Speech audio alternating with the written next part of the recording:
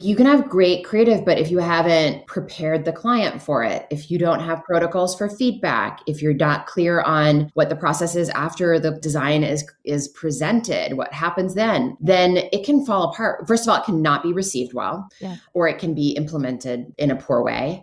There's just so many pitfalls, and they can all be mitigated through good project management. I'm not saying every project goes perfectly, but I will say that I feel like we are able to set up the project in a way that it's optimized for success through good project management. Yep, I feel the exact same way. This is Show Your Business Who's Boss. Listen in on behind-the-scenes, unfiltered conversations with my favorite business owner friends who take charge and make their businesses work for them. Don't just be your own boss. Show your business who's boss. I'm Pia Silva. On today's episode, I'm talking to my dear friend, fellow Brooklynite, and boss of her businesses, Amanda Neville.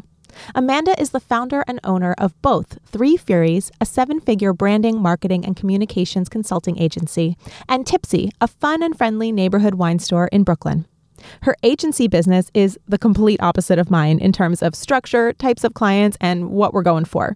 And yet the fundamentals are so strikingly similar, I knew that in and of itself would provide some great takeaways.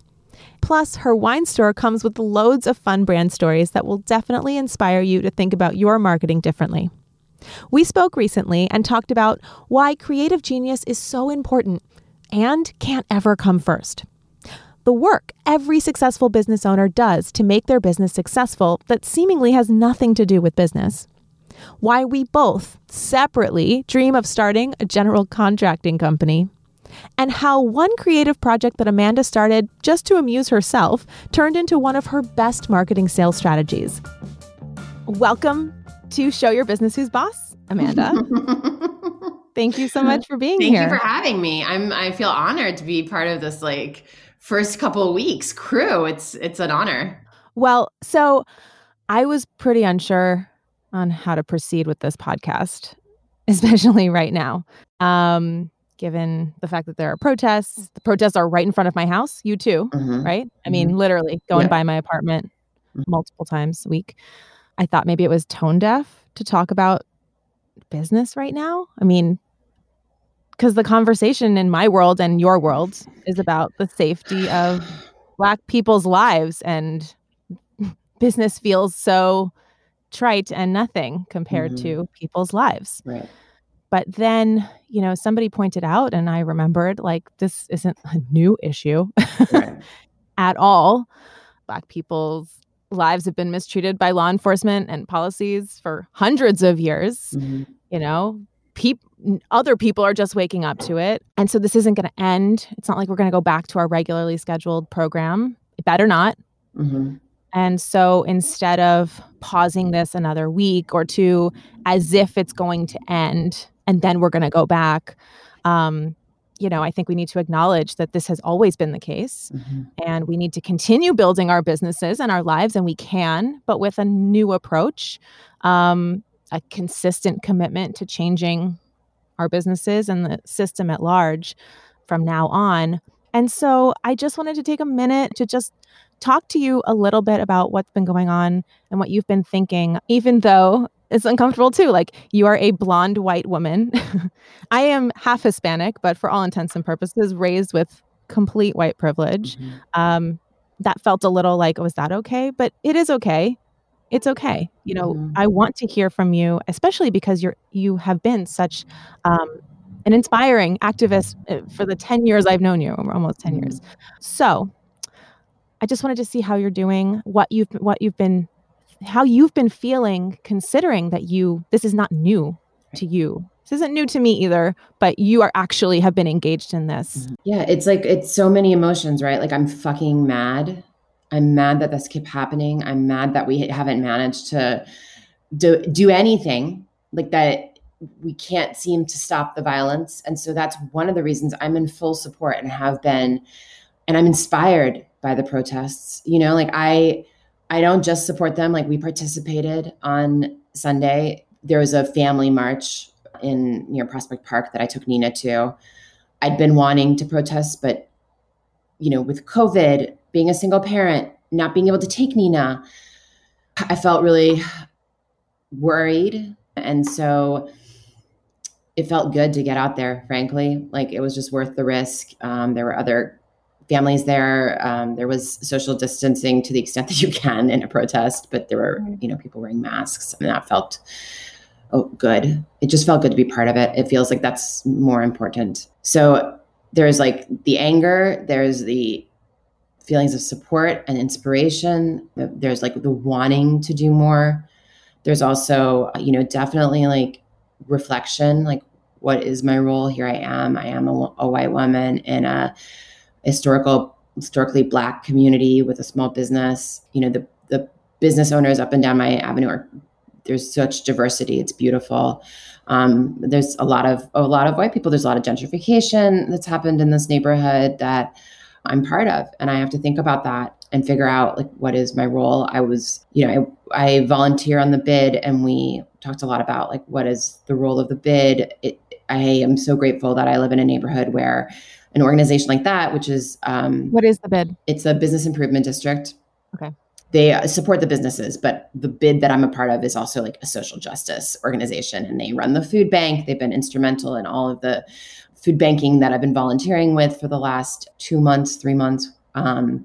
So they're really mindful of the community and always thinking about the most vulnerable members of our community and bringing that to the attention and kind of getting business owners to think about it and figure out what to do. And so in that respect, I feel really grateful that there's that leadership in our community that has provided guidance on how to be active and give back. And one of my clients also pointed out that this is really hard if you haven't been doing anything.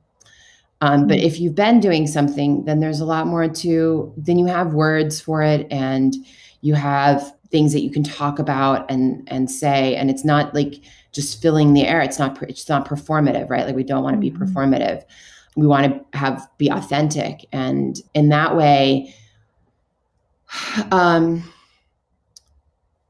too, it's been good to have been active. Like we had, for example, weeks ago, I'd been planning a gratitude campaign for the frontline workers, a lot of whom are Black, Indigenous, and people of color. And we worked with a woman of color on the posters and the artwork. She's from the neighborhood. She went to Pratt. She's wonderful.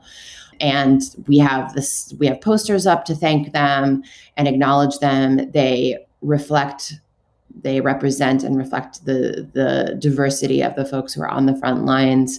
And we also printed postcards that people can mail them in or give them to their mail carrier or leave them for their sanitation workers as a way to say thank you. And we also made donations to organizations that support each of those groups, except for the Postal Service, where we wrote letters in support of them instead. So like, we've been doing things, and now we have something, it was sort of like we were rolling it out this week. So after last week, after talking about sending out an email to our customers and highlighting all of the Black-owned businesses in our neighborhood, expressing support for the protests, talking about both our gratitude campaign that's coming up, and also talking about the ways that we've been supporting our community since the beginning of COVID. And our customers know that we have been active in our community. We publish an annual philanthropy report. I mean, we're a wine store. We are very activist, but like being able to like lean into that and talk about that and model like ways that you can be involved and participate. And there are so many. That felt productive. And that felt like, okay, I am not without tools here. I know what to do. I have messages to share. I have actions that I've taken that I can tell people about so that they can take them. I can open conversations. I can invite people to reach out, if they have questions. And I can also talk about my own privilege. And that's what I tried to do. And it didn't end last week, but it also didn't start last week. So that felt productive. It doesn't make the pain go away, but it makes me feel like I'm not helpless, and there's not, and I'm not hopeless. I know that there's ways out of this. I'm so grateful to know you, Amanda. You're really inspiring, and you always have been. And thanks for all the work you've been doing. That hopelessness is, I think, something that a lot of people have felt in the past. I will freely admit, like I was very activist in my early 20s and I became hopeless. Mm-hmm. And so I retreated. It's too sad. It's too scary. It's too hard. Nothing happens. It's the Sisyphus pushing that damn boulder up and it just pushing you back down. So this feels, and I'm sure you can relate to this, like as somebody who wants to see progress. I mean, I get completely disillusioned when there's no progress. That's not a good thing, but it does make me shy away from, if you look at your psychology, like where are you gravitating towards? I shy away from things where I'm not going to get anywhere with it because it just feels so bad. And what's so amazing about this happening now, even though this has been going on this whole time, is it feels like there's real opportunity, actual progress, and more people talking about it. And they're not all going to stay committed. Right. Definitely not. Right. But if some of them do, that would be huge progress. Right. I mean, hell, if they vote in November. Yeah, just fucking vote. That's like my main ask right now is just like fucking show up in November. Like, yeah. If nothing else, if you do nothing else this year, that's what we need. And, hopefully they do keep learning. Hopefully they watch some of the amazing programming that's available for free on Netflix to educate themselves. Because I think that's the other piece is like, I continue to learn. Like, I know that this is lifelong. This is like, I'm like loving how you said, like, this is not over. No, this is forever. And the sooner that you accept that and just, it also means you can pace yourself. Like, you're not going to learn everything next week. Going to make mistakes. You're going to say the wrong thing. It feels bad. Somebody might call you out. That feels shitty. You were trying, you fell short, like all those things. Then you pick yourself up and you try again. I think also for people who love to see results and feel like, and have seen, like, when you work hard, you can get results. Like, here we've been working hard and it feels like the results are not where they need to be. But instead of giving up, we have to double down. Like, that's what it is. That's the job. That's the job of the generation. Like, we're not giving up. Like, we elected Obama, an incredible leader. Again, once in a generation, like hopefully not once in a generation. Like, we can do that again. We can do that again. And like, the next cycle was bad. We're going to fucking double down, and we're not focused just at the top. We're looking at like local elections. And I look for hope there. And I think that's also where the education can come in, and don't turn off the media, but don't only read the bad stories. There's good stories too. I just read this morning, barring an upset, it looks like New Mexico will send a congressional delegate that is all women of color. That's incredible. Wow. Or majority women of color, but all women. I mean, it was just like, that was like, that's incredible. And that is a move in the right direction. And it's not going to happen overnight. It's going to take a long time. On the other hand, these protests have pushed change to start happening very quickly. So again, like, to me, that is hopeful.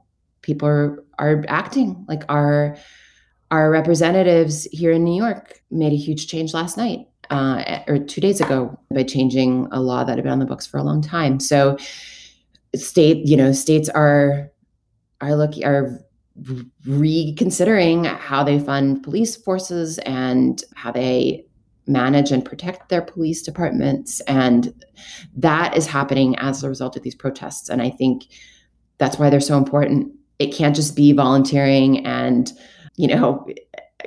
getting out the vote and like slow stuff. Sometimes you have to resort to civil disobedience to get results faster.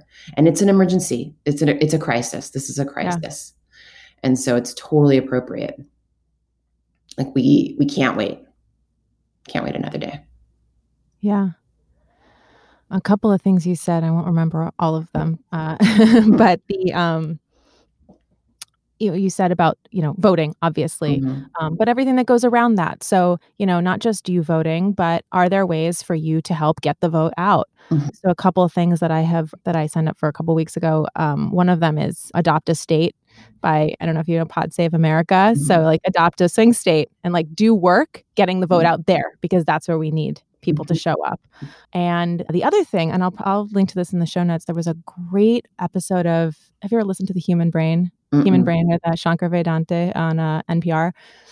He talks about, psychology, why we do the things we do. But there's a great episode, like maybe a month or two ago, about our psychology of showing up politically when it's performative.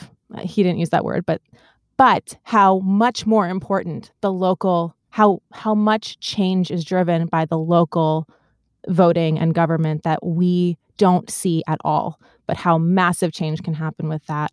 And he told some great stories. I don't remember all the details, but it was just really like, you listen to that, you're like, oh crap, I got to go look for these congressional seats and these districts. I mean, that's where change is happening.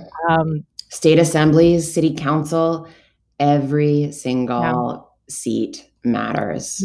And it matters, yes. A lot. And those are also, even though it doesn't seem direct, I think it probably during this time, it feels good. Let me donate to Black Lives Matter and at all organizations. Yes. But also we're talking about systemic problems that need change in policy, and that only happens through voting. So that might be less sexy, but that is the most sexy thing you can do right now, or one of them. And, to bring it back to business, like people may be like, oh, this is a business podcast. Why are we talking about politics? Well, they're connected, the way that our taxes are spent, for example, I just wrote a huge sales tax check and I'm about to write another huge sales check. Well, do you know where I want that to go? I want that to go to education. I want that to go to social services. Not to the police that are killing people. But I want to have a say into it. Like, I think that's the connection is like, we're in business, we're making profits, we're paying taxes on our income. And I want to have a say in how those budget allocations happen. And we're lucky here. There's a lot of participatory budgeting that happens in New York City. We pay a lot of taxes, a lot of money is at stake. And again, this activism is a way to make sure that your money is going to the places that you want them to. And that's your community. And that all contributes to the health of your business. Because if your city's in flames, or when people are dying, then that's not a great place to do business. Like, it's not fun to do business when your community's in crisis. So that's another, way to think about it as a business owner. If you're like, oh, I'm not political. It's like, actually, it's all going to affect you in the end. And along the same lines, I'll be honest, like, I haven't really thought about profits this year. I have no idea where I am. I don't know. I just don't know. I mean, I'm making my bills. I don't know if there's going to be anything left over. I'm probably going to have to have a payment plan for taxes. I just don't see how the numbers are going to really work out this year. And I say that as an essential business and as my other business is still, pretty busy, but it's just, we're busy, but I don't know if we're also giving a lot of our time away. We're doing pro bono work for the store. I've been making donations pretty much every week. Substantial, not $50, like several $100 every week back into the community, mutual aid, bail funds, bigger organizations, smaller organizations, but almost all local and all community. And I feel fine about that. That's my privilege because I'm not worried. I think I'll be fine. But also I'm trying to use that privilege and be like, I'm not worried and I'm going to give this money away. This money is needed in my community right now. And that is a much bigger deal. And I will deal with whatever the fallout of that is later. It's okay to also keep working on your business and your life, especially if you do it while also committing to fundamentally shifting the way that you approach it. And that's the key. That's the key. The work. You need to do both. And we have an opportunity and responsibility as business owners who make money. Yeah. To be leaders in that and to push those agendas forward and to create that society that we want to see. Yes. There are people who don't have that agency. They don't have money. They're desperate to pay their rent. So we have the privilege of doing that work. And so it is our responsibility to do that work.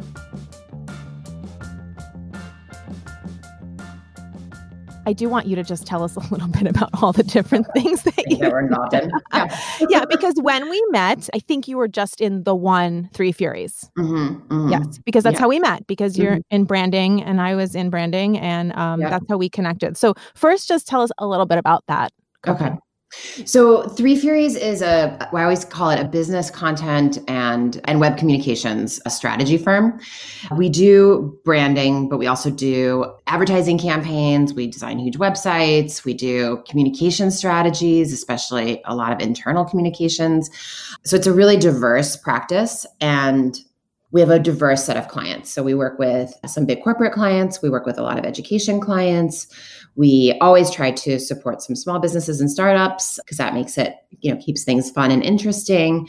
And we work with kind of like medium-sized businesses in all different verticals. So I law, health, educate a lot in education. You've got some pretty big clients. Yeah.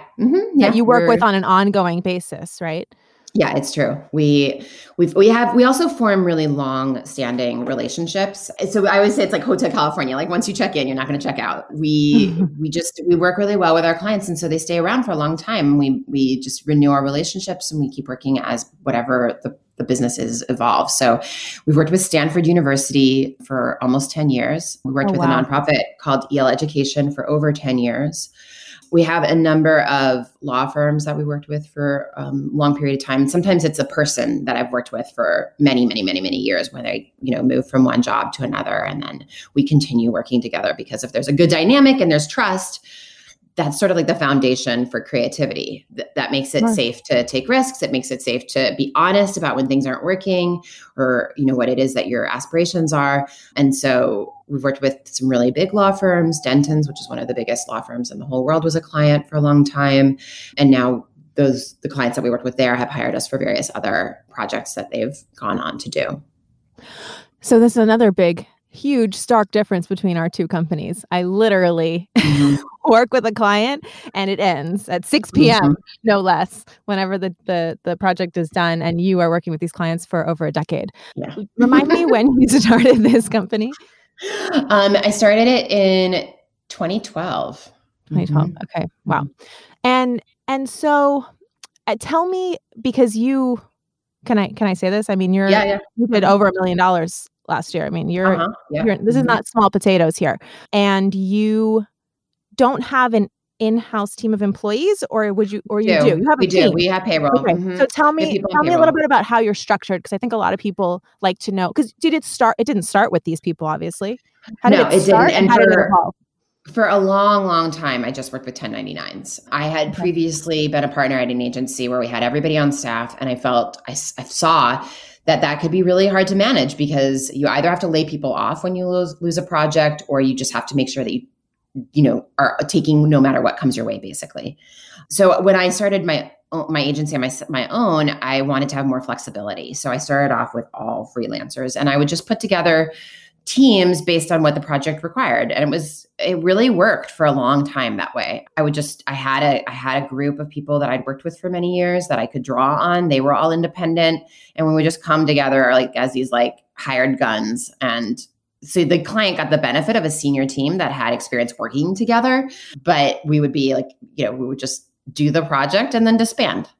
Okay. So before you go farther, this is a really important point, because I think a lot of people try to do that. I can put together an outsourced agency for whatever the project is. And it almost never works. I mean, I see some people do this poorly, but if I may, and you tell me if you agree, the reason it worked with you was a few things. One, you had already worked with these people before you started doing this. It's not like you met these people and said, hey, you do video, you should be part of this project.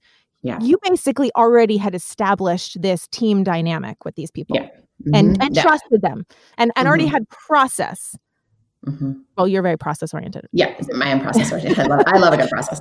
Love a good process, which is key. And the other thing is, how did you get that? How did you start right out of the gate? You started with this outsourced agency model. How did you get those first clients? Yeah. Some of them followed me when I left my old agency. Some of them called me, a week later and were like, you set up yet? And then also word of mouth, other people referred people to me. Some of it, I'm a pretty good cold caller. Like I'm a pretty good drummer upper of business where there is no business. I can make business. So it's a combination, but mostly in the beginning, it was clients either following me or referrals from existing relationships. With regard to the team, some of those people had worked for me before at another agency. Some of them came to me through introductions, through trusted sources. I worked early in my career at an agency that doesn't exist anymore, but the network from that agency has been like basically gold to me. When I'm referred to people through that network, there's just like a mutual foundation of expectations, process, and trust. And so that's been invaluable. And I do still experiment because I like to work with new people and I don't want to get stuck in old ways of doing things. And I like for things to look fresh. I never want to have a situation where everything starts to look the same. So as I meet people, we met through a completely different network when we've worked together, and I thought that worked well. We've worked together on a couple of things, and I've referred people to you. So I still try to use my network and meet people, and I'll try a small project first. If that works well, then we'll work together again and kind of build that and always bring fresh talent in. So that's that. Over time, and especially the last 2 years, it works well to do that when you're pretty small. And I had one person who worked for me part-time assisting me with project management, and she ultimately was able to manage some of the small projects on her own.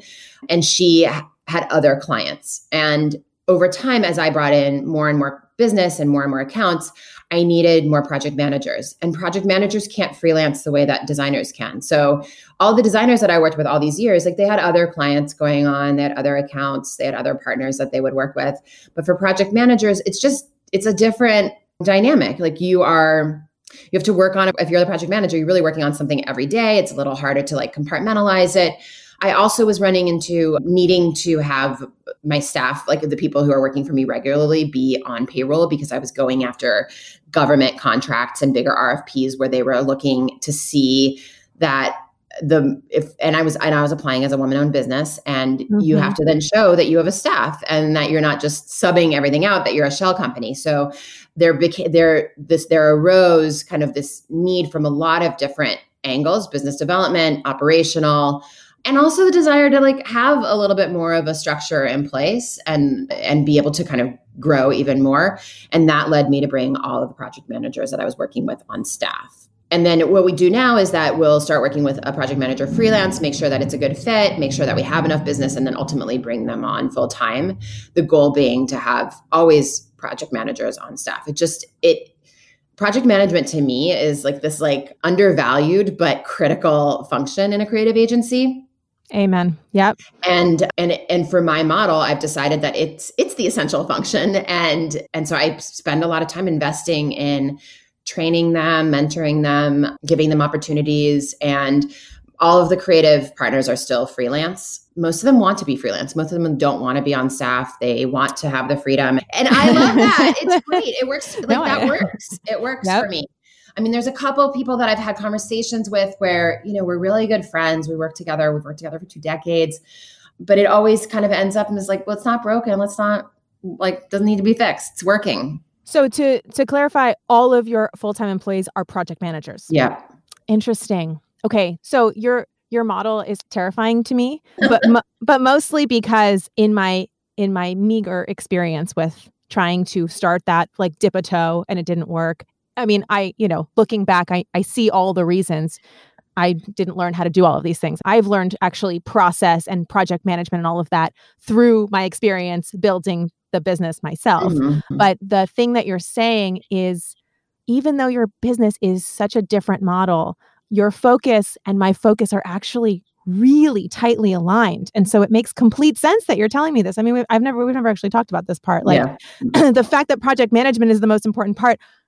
I completely agree. That's kind of what I'm talking to people when I say process, or when I talk about productizing services, because obviously I'm talking to very small businesses who are usually selling to other small businesses.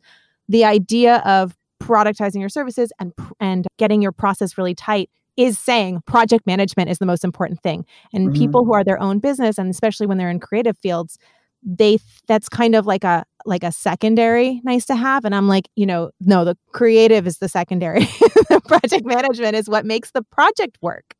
Right.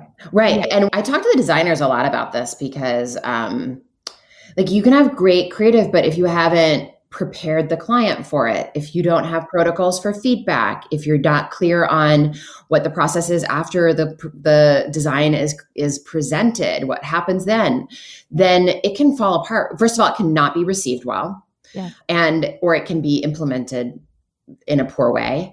There's just so many pitfalls, and they can all be mitigated through good project management. So I'm not saying every project goes perfectly, but I will say that I feel like we are able to set up the project in a way that it's optimized for success through good project management. Yep. I feel the exact same way. It's not surprising because when I think about your kind of business, and I wouldn't touch it with a 10-foot pole, it's mostly because I haven't built the skills you have, which is taking this project management, which I'm very good at in my nook with me and Steve and one client. I don't know how to put that into a ongoing relationship with lots of opinions in the room, but I'm so glad to hear that it's absolutely possible. And I think that the lesson to anybody listening is no matter what you're in, this is the key to making the project, because this is the profitability, right? The second it unravels, there goes the profit out the window. Like there goes your energy, there goes your enthusiasm, right? Yeah. Well, and for me, it's also been the key to long-term relationships, which is critical to the success. And it's how we're surviving right now. Like we have these relationships, and even some of the setups. Like we have a couple of clients where we are really embedded in their department, or we are the extension of their department. They don't have headcount for a whole marketing team, and so we are their marketing team. We don't work on it full time, but we work on it, a set number of hours, and the numbers just make sense for everybody involved that it's an outsourced piece. And in some cases, that's how it's been for years and years and years, because it's working well.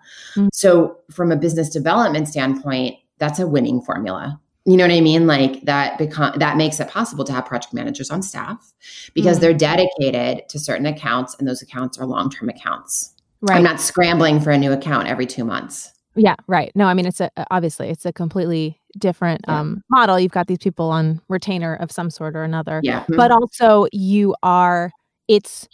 the relationship is so built on this trust in you guys as the authorities. They have trust in you to execute, to take care of them. That makes the relationship work too, because that trust allows you to do your best work for them. Yeah. Although it's funny because our approach in these longer term kind of embedded situations is that we always are set up to make them independent.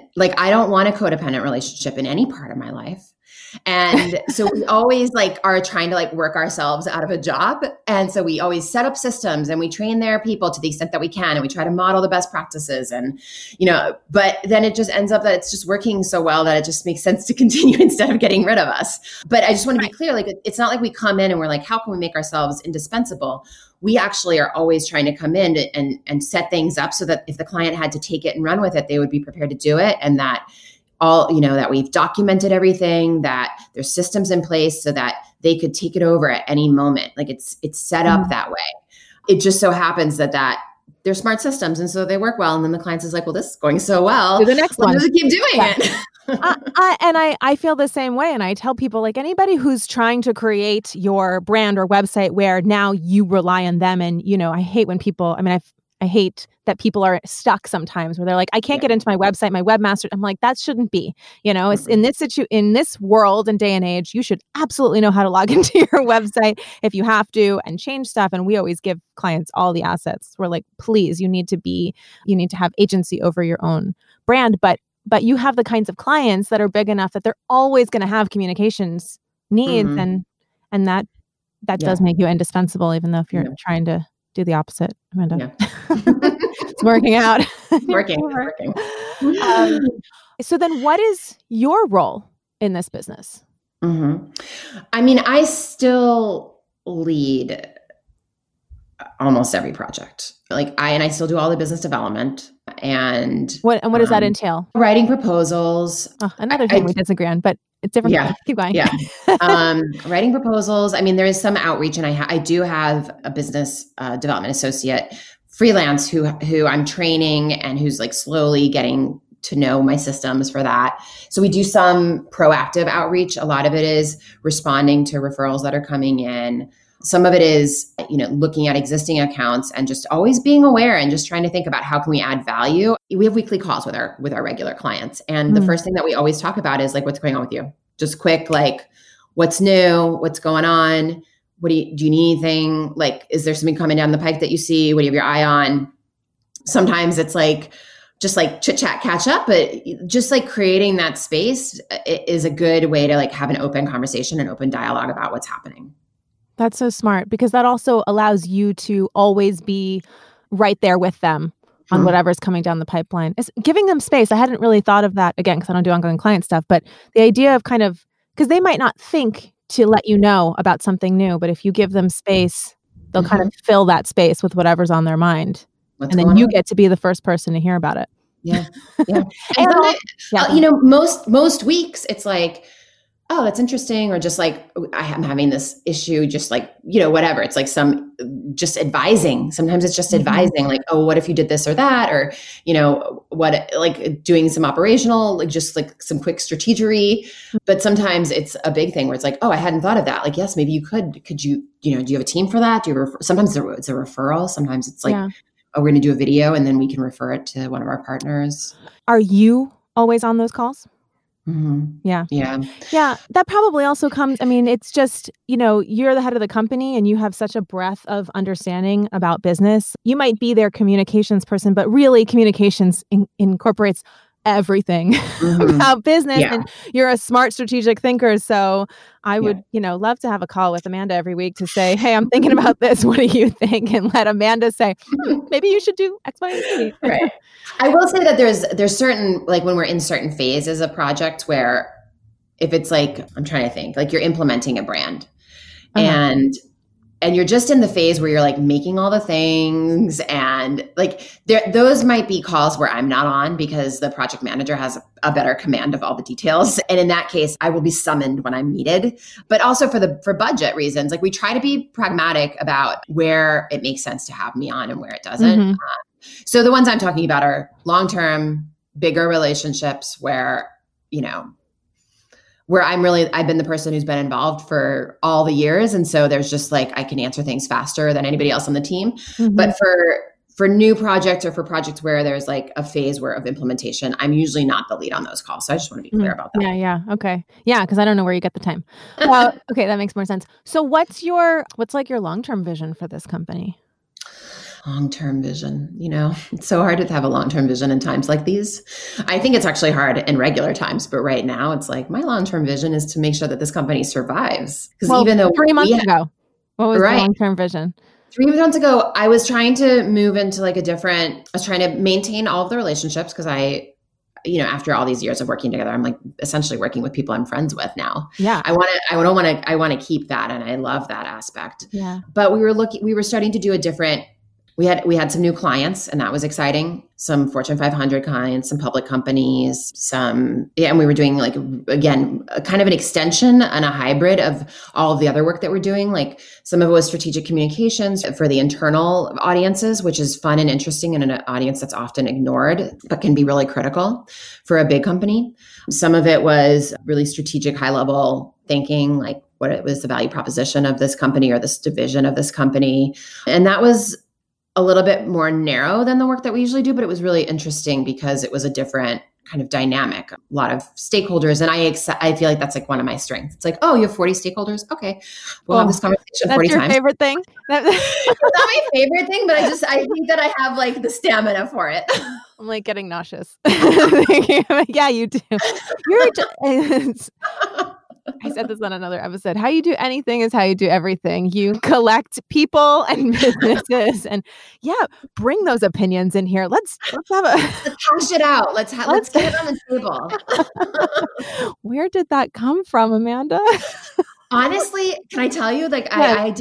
I feel like I did a couple of years ago, I did this coaching program, and it was all about transformation and how to lead people through transformative experiences. And the thesis of the program was that in order to lead somebody through transformation, you have to go through transformation. I mean, I love transformation, and my therapist would tell you that I'm addicted to transformation. I'm always transforming. But this was like a kind of an intentional, like 8-month program. And so we learned all of these techniques for having critical conversations, for noticing what it feels like to go through change yourself. And also, this kind of ties in with being a business owner on my own, right? Not just my agency, but other kinds of businesses, because I think it gives you a different perspective into like the anxieties, frankly, that people who are running a business have to contend with. Yeah. And so that training helped me. I was able to put that in place immediately with like change the way that I interacted with people immediately, because it kind of cultivated empathy and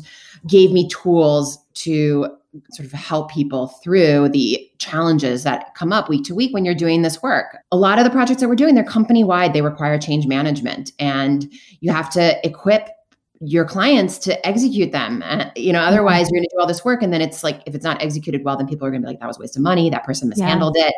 And so there's so much more that goes into this work. Yeah, you're their therapist also. Yeah. I mean, if you're really helping people, then you're also going to get to the psychology of whatever's going on. I can only imagine. I mean, that's probably why I shy away from this idea of 40 people in a room. So I'm like, I can't handle each one of you and your issues. And we're trying to talk about this tangible thing, and really all of your, like daddy issues are coming into here, because of course they are. Because well, and that's where the structure and the process comes in, right? Because we're not going to have like a free for all on this. We're going to figure out who's going to need to have input. We're going to figure out what the right time is to give them have input, and then we're going to have protocols about how to give the input. So by creating, not just space, but be creating a structure within that space and guiding them through it, and having them feel comfortable to let you lead. I mean, I think that's a big place where people miss the process. They don't. First things first, like step into the leadership role and say, you've hired me, so I'm going to tell you how this works. I'm going to walk you through it, and people will fall in line if you do it well, right? And and it has to be that way, or else the project won't work. Must. That's exactly right. And that's something that I think that you do really well. Like whenever we talk about your work, I'm like, oh my God, how do you have the guts to do that? It's the same exact thing that you're doing, just a different structure with a different kind of person. But to me, it is the critical piece. And it's actually, I think it permeates everything that I talk about and teach in my stuff, but it's a harder thing to teach. And it's still something, how to explain it and how to put into practice. And I just want to like highlight something that you said, because it's a theme that I keep seeing through people that I, really respect and who are doing really well, is that they all have invested time and energy into personal growth and transformation, because they see, I mean, I did it, remember, I mean, we were really relating to this coaching program, because I did that 16-day intensive with, similar but different, but it was all personal stuff, but I totally felt 100% confident, like paying in full up front, because I was like, this is going to help my business. Even if we don't talk about my business once, this is going to help my business. And, I'm hearing the same thing from you, because it's people. Yeah. But I love, once again, that we have our own styles for it. You did a 16-day intensive. Oh, I did an 8-month program plus 20 years of therapy. Okay. Like, it's so us. And it's funny, like, as I think about people listening to this podcast, you're like, you're really going to get to know me, because it's a theme I'm already seeing. Yeah, but if I can't, 16-day intensive, 7 a.m. to 9:30 p.m. for 16 days. It wasn't just 9 to 5. Well, it sounds like a nightmare to me, but it works, that's the other thing. You got to find what works. And I think that goes with clients too. Like, you have to find the clients that work with you, and clients have to find the partners that work with them. There's a little bit of chemistry there too. Right. And I, somebody who wants to work with us must also appreciate that kind of intensive work. And, I've had some people in my orbit who, like, they've apologized to me, oddly, like that they didn't hire me for branding, but they hired someone, and I'm like, oh, no, don't apologize. Like, you have to really want to not just respect what I do, but you have to really want and appreciate and enjoy the idea of my process. And if you don't, that's totally fine. It has to naturally vibe with you. It's not, you can't make yourself want to do it the way that I do it. And that's Really. okay. Like, and I am not offended. I don't want someone trying to bend to this. You got to be excited about this process. Absolutely. I was recently in a very big pitch and I really wanted to win the project for a bunch of different reasons. But I remember I was in the pitch and then I was in a follow-up meeting afterwards and I felt like the chemistry was off. And I just had this like sinking feeling where I was like, this would never work. And it didn't. They went with a different firm and it was hard because I had wanted it. And there was one person that I did have good chemistry with, but what comforted me is I was like, I felt like even in the pitch, I had trouble like controlling my face. I'm like, people sometimes think that I'm like this actor, but I'm actually like just very authentic and expressive. And like, also when I'm disappointed, it's hard to hide. And I just remember I was like, oh, don't let your face show what it is that you're realizing right this minute. And it was kind of a comfort because I was like, it just wouldn't have worked out. I could just sense right away that there were people in the room that we wouldn't jive with. That meant that was going to be a year and a half worth of not jiving. Oh, yeah. No, that's not good. That's not good. No, it's not good for the project. It's not good for your sanity. It's not good for your energy. Like, find a different client. Right. And there have been times in my life where I just would have like charged ahead or I felt so bad about it. And this time I was like, okay, just it ran its natural course. And I'm relieved that that was not the right fit. Just wasn't right fit. Yeah. I mean, I think over the years, I've really come into that confidence of, I mean, I basically tell people I have 100% close rate because I close with everyone that I meant to close with. Like, if, you know what I mean? Like, I only offer this even to a very small group of people because they're the right fit. And then if they don't bite, they really weren't the right fit. So that's it. It's actually like, it simplifies. It's very so simplifying. Freeing. Yes, yeah. It's very freeing. Because I remember back in the day when I was trying to do some iteration of what you do, pitching these companies and that feeling, which I couldn't even identify at the time. It was just this nerve-wracking feeling because you're pitching and because you're not vibing for all sorts of reasons you're not even aware of because you're just not confident enough in what, or I wasn't confident enough in what I was offering and that they were the right fit and they weren't the right fit, you know, to be honest. You know, one of the last places I truly pitched before we shifted our business that I mentioned in the first episode is this. I don't know if you've been to Times Square recently. I know. In fact, no. Well, Urbo is this huge, like the entire building corner, huge restaurant on 42nd and 8th that we pitched to brand. And we were in the top with someone else. And we so wanted it. It seemed so great and cushy at the time. And they wanted to be this cool Brooklyn brand. And we were that. And they ended up choosing the other woman who had branded every famous restaurant in New York City and came in cheaper than us. I was like, yeah, definitely hire them. But at the time I didn't know that. I was just desperately like, I really want this, but we weren't going to vibe because it wasn't, you know, I didn't have the authority to pitch that. So that's, you know, you got to vibe. It's got to be the good fit and they have to want what you have equally. Yeah. It has to make sense. Yeah. So don't feel bad if you don't get it because it didn't make sense.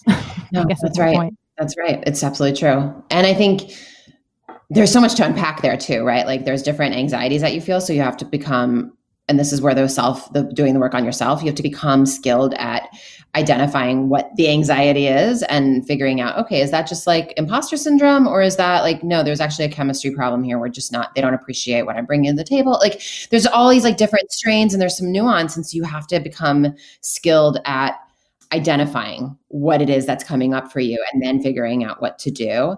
Also, you know, what does the client really value? Do they value like a brand name? Do they need to cover their ass by saying they hired somebody or spend a particular amount of money? You know, do they care about supporting smaller businesses? Do they care about supporting women-owned businesses? Like those are the kinds of things like, do they care about process, right? Like there's some agencies out there, they put creative first and the whole project is a shit show through and through, you know, but there's like a spark of genius in there somewhere if you can unravel the rest of it. But genius, you miss the genius if there's no process. Yeah, that's what I'm saying. Like you have to like then dig for that spark. But if the client, you know, wants to work with that spark of genius and doesn't care what happens to that genius, then that's great for whatever agency can like provide that. We also, kind of going back to this like long-term thing, like I really care about what happens in implementation. I just think if you put all this work and money into the upfront stuff and then the implementation sucks, again, like and maybe this is, I'm a business owner, I'm like, it needs to pay off. And so one of the, we work with clients, we think about implementation when we're doing the upfront part because we know how to implement things, and it changes the way you approach that when you've had to implement. You don't propose things that are impossible to implement, which is a lot of consulting firms fall into that trap. And again, for my business model, that ends up being good because implementation goes on forever. Right. Of course. Yeah, this is marketing, which never ends, guys. Never ends. If you do a good job with that, it just like, to me, it's like this whole like gigantic lifelong loop that is like ever renewing. And if you if you show integrity to your clients and empathy and are responsible and, diligent, like then that will naturally renew over time because people value those things. Mm-hmm. And that's not to say I don't value creativity. Like I also have high standards and I can't just work with just anybody.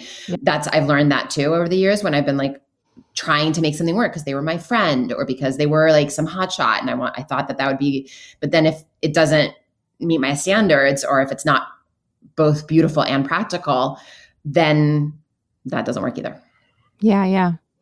So I go through these interesting thought spirals with my clients because exactly what you're talking about, I'm thinking, because we don't do implementation. We set these clients up for marketing and branding, and I'm often giving them marketing strategy, but we do not have at this moment an executional wing of our company.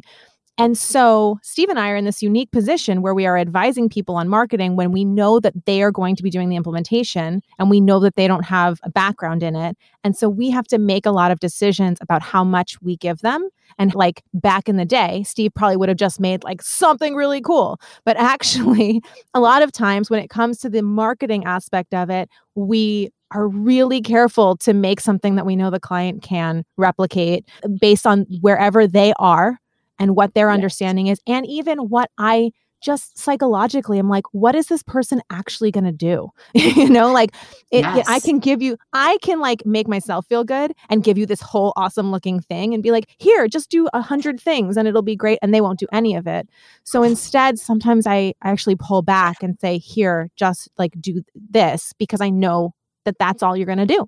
And that's really, it's tough because it sometimes it means that I have to be restrained and like not necessarily do the awesome thing. You know what I mean? But it's I don't love that that's the case. I mean, someday I hope without me having to build it, I'd love to have the whole marketing wing so I can just do the execution exactly as I want it to be. But it's really important to keep an eye on that. And I think ultimately that's in the client's best interest. And that's where the farther down this rabbit hole of like thinking about the psychology of the client and stuff and incorporating that into the work you do. I mean, to me, that's a huge part of the whole process. It's like Steve and I are as much psychoanalyzing our clients as we are, thinking about the work. Or like, just like you're saying, this is a very detail-oriented person. This person is all about vision. This person loves the big, sexy part, or like this person needs the details. And we cater to those aspects of their personality to make sure that they get the best results. And I think a lot of people,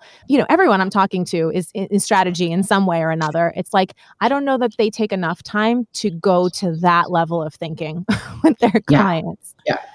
I agree with everything you just said. And unfortunately, I think that is how it's going to be as long as you're working with humans, because you have to be able to take a look and see who you're working with and meet them where they are. Like you can't give them something that it's not responsible to give them something that they can't do. And if you know that they can't do it, and I just think I don't know for you, for me, it's been like, as I've gotten more experience and more mature, I'm more attentive to that. And again, I think there's like a whole lot that's going into noticing and compensating for that.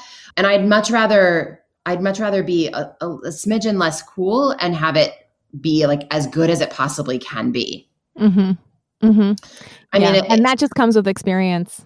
So you have this agency, you're killing it. All of a sudden you're like, I know what I'll do. I'll open a wine store because I like wine and branding and marketing. Is that why? No, it was more like, it was definitely like, I like wine, but I don't like shopping the wine shopping experience in most places. Like, I think it's confusing. I think the people aren't very friendly. I think as somebody who at the time did not know a lot about wine, I always kind of felt insecure about what my decision was. And to some extent it was influenced by my work in usability design and just thinking about the user. And so I just had this idea for how you could organize a wine store and create an experience that would be friendly and user friendly. And I just thought it'd be fun to have a brick and mortar. I thought that would be a cool thing. It is a cool thing. I did not realize how much work that would be, but there you go. I think that's the entrepreneur's life. Yeah, that's, again, nuts. Our brains are like in completely different galaxies. I think it'd be fun to have a brick and mortar, but I love it. Actually, that's so you. I had this, I think this thing needs to be fixed. So I'm going to open a wine store to fix it. The wine just a better way. There's a better way. No, There's a better way to do this. I have that feeling about a general construction company that you'll hear me say over the years. I'm constantly talking about this general contracting company that I want to open because I'm like, that needs to be fixed. Okay, so we should talk about that because for years and years and years, I've wanted to have a construction project management company because most of them don't know how to project manage, right? Like you call your contractor, they ignore you, they don't return your call. It's like it takes forever. Yes. Like they're not good at timelines, they're not good at budgets. They need better project managers. Well, that's what I mean when I say I don't even know, and I don't know anything about this world. I want to make the most expensive project general construction company and guarantee delivery dates. That's my concept. You pay more, but guaranteed these things will. And I've talked to a few people about this who tell me that's basically impossible because of permits and all that stuff. But I'm going to figure out how to make it happen. And I was just going to say this is where our differences come into place because I'm not making any kind of guarantee like that. But I will guarantee that we will have a conversation and we'll be able to always keep you posted on exactly what's happening and give you like a sense of where you are and help you manage your expectations and help you make contingency plans. Oh no. Because just the not knowing, I think, is so frustrating when you're like, oh, I agree. It's the worst part of any project management. I know. Okay. So here, we need to do a PSA right now. That is probably the biggest mistake that I think most people make in their businesses is not doing that expectation management and communication along the way. If a client is reaching out to you, asking where something is or wondering what something next step, anything, if they have any questions at all, it's basically a red flag that you didn't communicate that thing already and you should have. And it's not that it's not that you can get it 100%, although I feel like I've gotten pretty close, but that's because of the nature of my projects too. Mm-hmm. But you should be striving for 100% because that will cut down on all this other crap that becomes the problems. Right. Anticipate. Right. And you know what makes bad news worse is if it's a surprise. Yeah. That's what makes bad news worse. And you know what makes that surprise? You know what makes that surprise worse? When you've emailed someone 4 times and you haven't heard back and then you get the surprise. And then it's bad news. And then it's bad news. And you know what? And it costs more money. Yeah, all those things happen. And it's just, nobody will like you or trust you ever again. And they won't, even if they get all the results in the end, that's what they'll remember. Exactly. Yeah. I mean, that's how I feel. I've worked with so many people where, I hired you and I don't know what's going on and I've emailed you and I didn't hear back.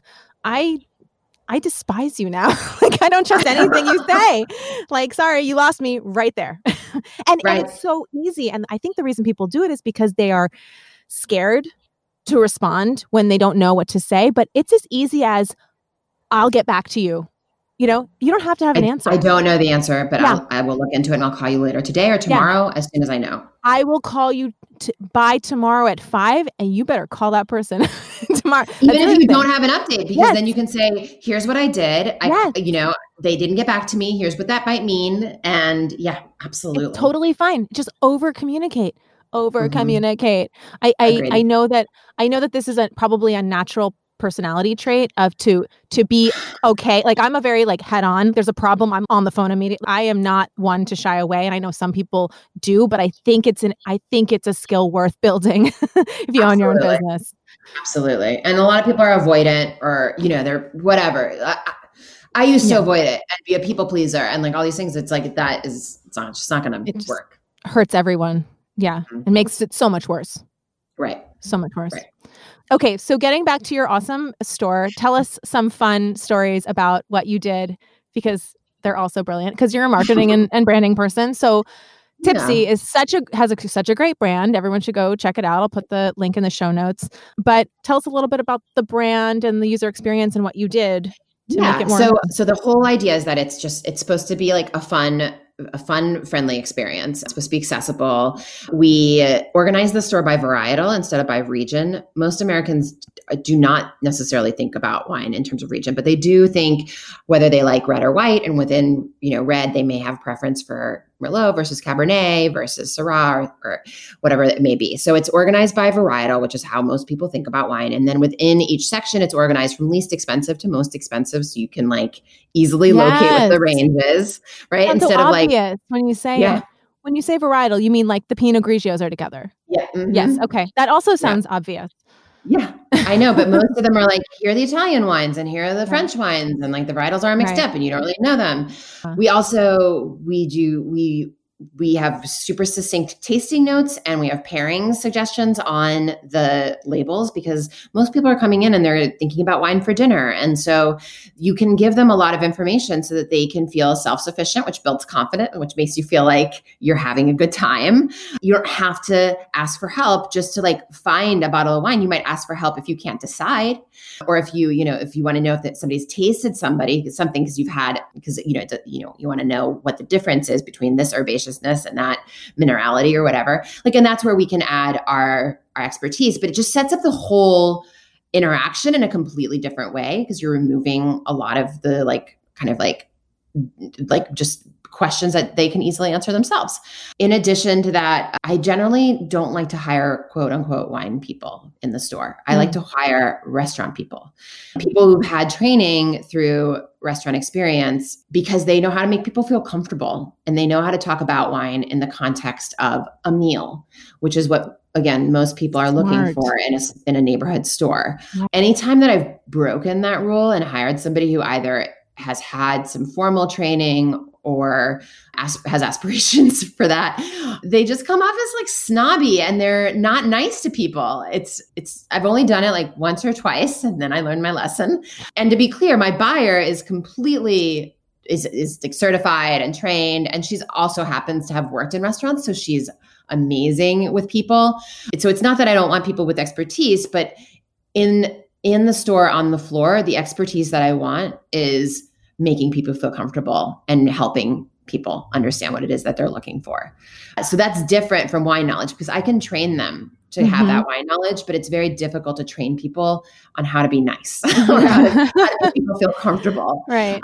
So I prefer hospitality and experience to wine experience.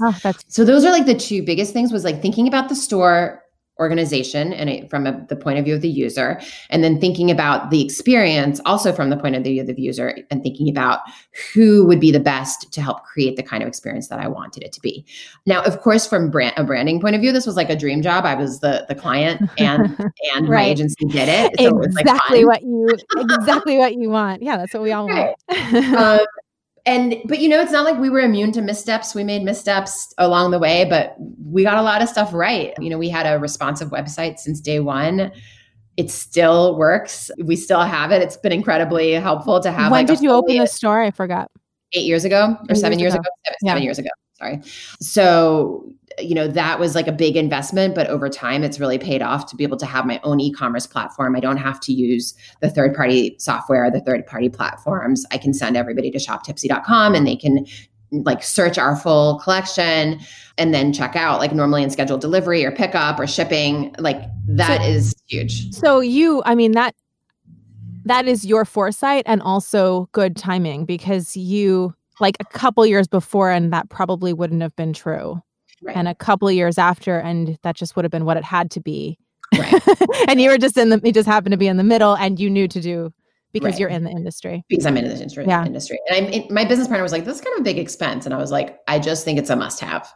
Mm-hmm. And that's what it's been. I mean, where we are now is like, it really needs to be updated. And I'm trying to figure out, is now the right time to update in the middle of everything else? Like there's some payment things that could be a little easier with more up-to-date software and things like that. And there's a lot of variables that go into that. And yeah, I'll also point out, go look at the website and the brand, because the brand is such a great embodiment of this personality that you're talking about. And that's also what's fun as a branding person to get to open your store and then have that brand match, because it's definitely not the, the classic red wine, sexy, whatever circle on the napkin look. Yeah. I mean, that designers love. Yeah. You know what I'm talking about. Or the stemless glass logo. We've done a couple of wine things over the years. So I know the sexy looks, and it's got like a totally different personality. That's very, I mean, it's you. It's got the community. It's got the personality. It's got the friendliness. It's got the accessibility without it feeling cheap. Like it feels knowledgeable. Yeah. Okay, so I don't remember them specifically, but just for the fun for the audience, like tell us a couple of the things you noticed, because I remember. So here's one thing that I just really remember from the first time I walked in, was that you had like these little signs that called out wine. And I remember one of them saying like, this goes great with fish. And like another one being like, this is great for Indian food. And I was like, that is so smart. If I was having Indian food, no question, I would just buy that bottle of wine.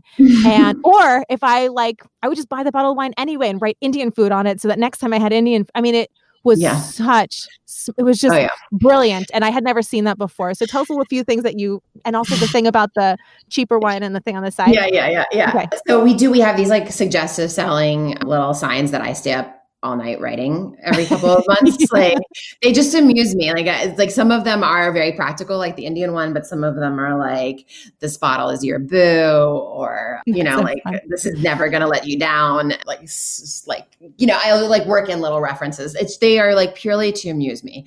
At least that's how I thought of them. Yeah. But one day I was working in the store and somebody came in and she was like, it was a woman. She said, I'm looking for a Sauvignon Blanc and it has to be under $15. Just show me that. And so I was like, oh, okay. So I took her over, and long story short, she ended up leaving with 2 bottles, not one. Neither of them was a Sauvignon Blanc. Neither of them was 15 or under, because she had seen these little signs. And one of them was like, this bottle is my guilty pleasure. And then another one was something else that spoke to her. And she was like, I have to have these bottles. That sounds like so much fun. And it was such a powerful reminder to me, even though I'm in the industry of and I was just kind of doing it because I thought, oh, maybe this will work. But also primarily because it was fun for me. Suggestive selling is really fucking effective. So brilliant. Sure. I'm going to have to censor that, but you're good.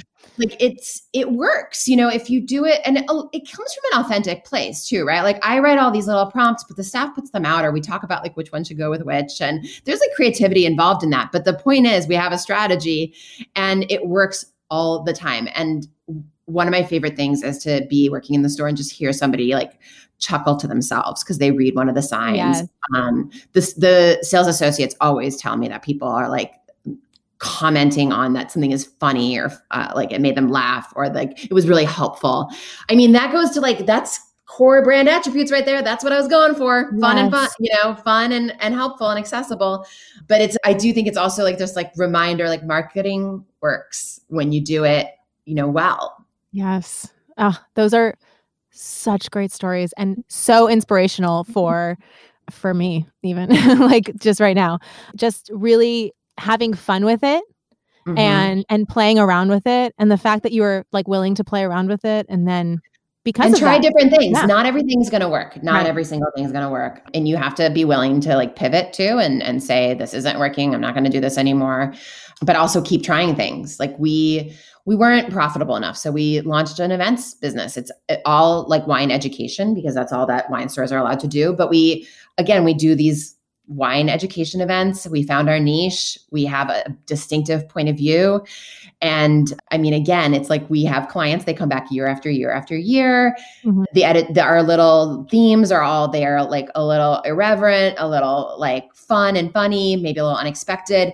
So I think that's an example too of our brand being consistent across all of our initiatives, but also what you were just saying, be experimental, try things. If they're not working, don't continue to do them, do something different, and then make sure that your brand is still consistent. And you're still bringing that personality to whatever it is that you're trying. And don't be scared to try something and it might not work. And that's okay. I have to constantly remind myself that sometimes I try something and it doesn't work. It's not oh, now I'm bummed that this didn't work. It's okay, great. More information. That didn't work. Let me try something else.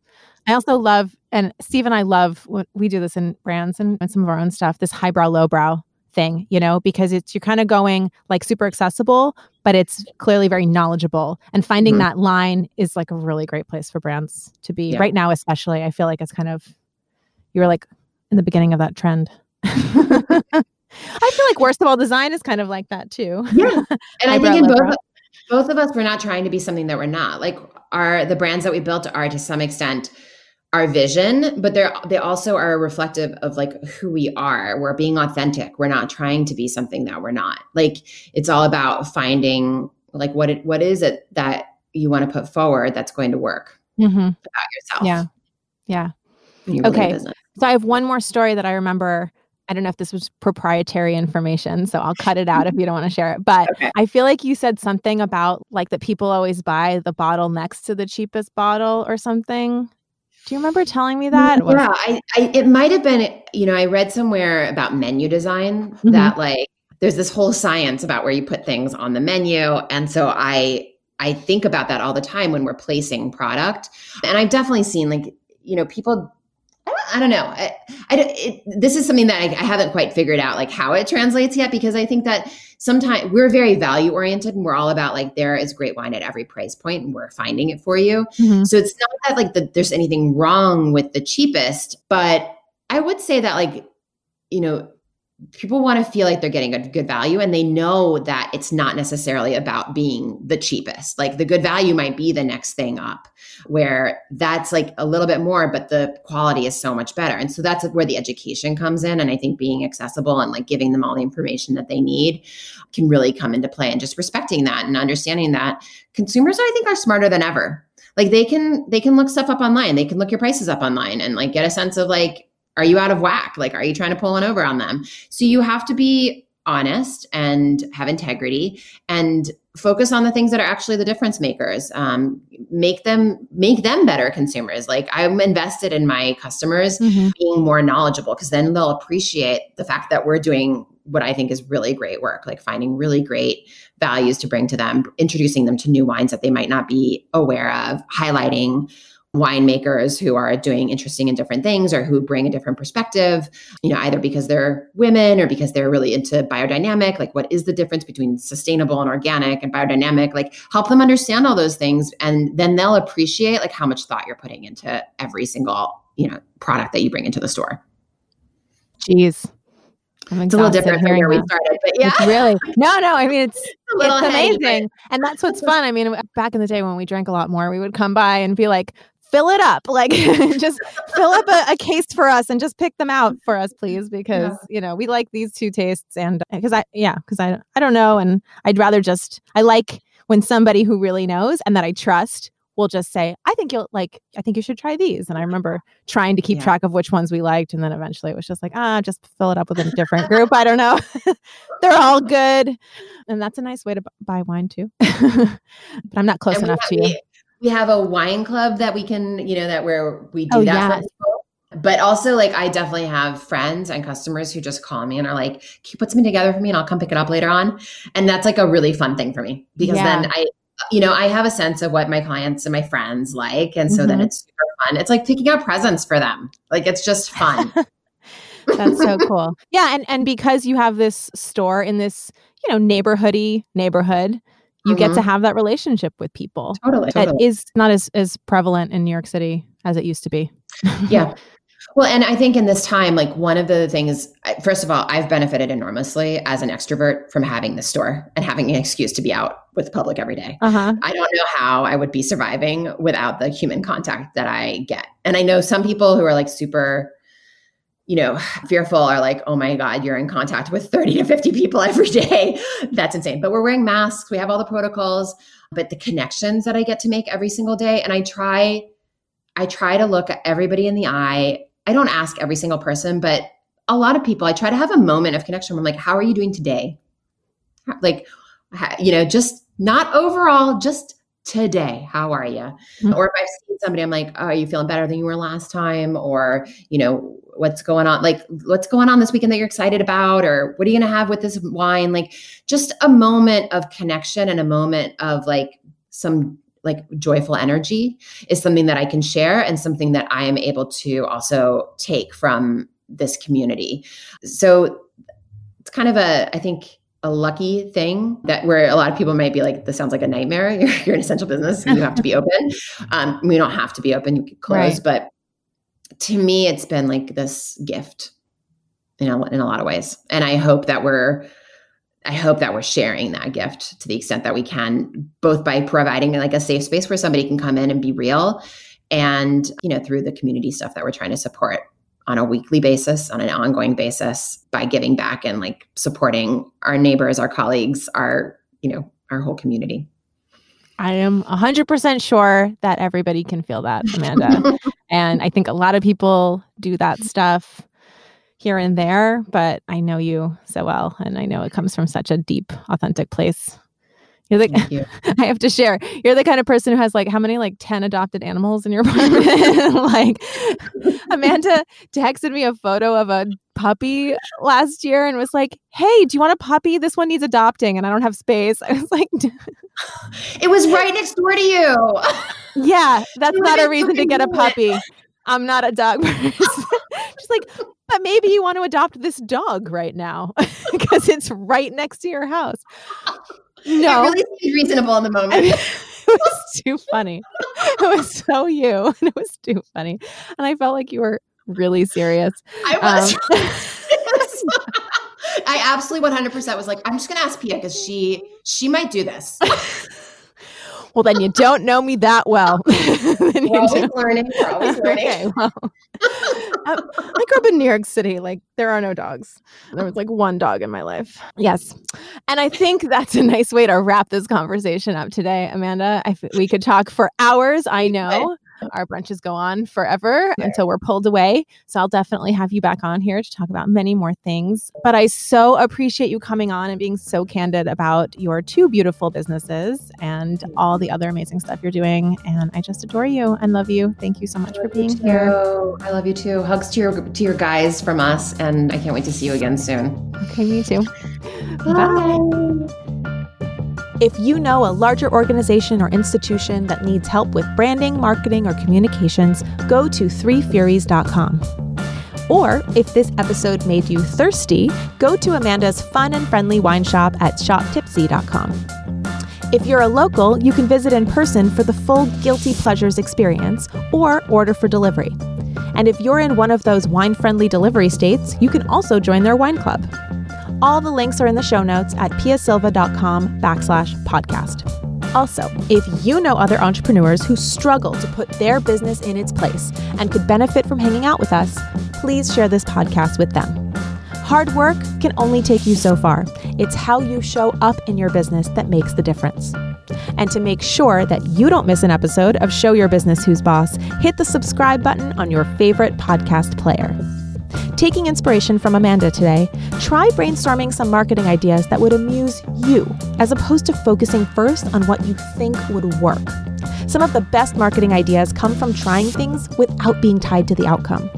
And whether it technically gets the results you were looking for or not, it's the getting used to trying new things that can be incredibly valuable to the long-term success of your business. And that might just be your first step in showing your business who's boss. Show Your Business Who's Boss is produced by Yellow House Media. Production coordinator is Sean McMullen. This episode is edited by Marty Seafelt. Production assistance by Kristen Runvik. Creative direction by Steve Wasterval. Our theme music is Glass Prisms by Western Runners.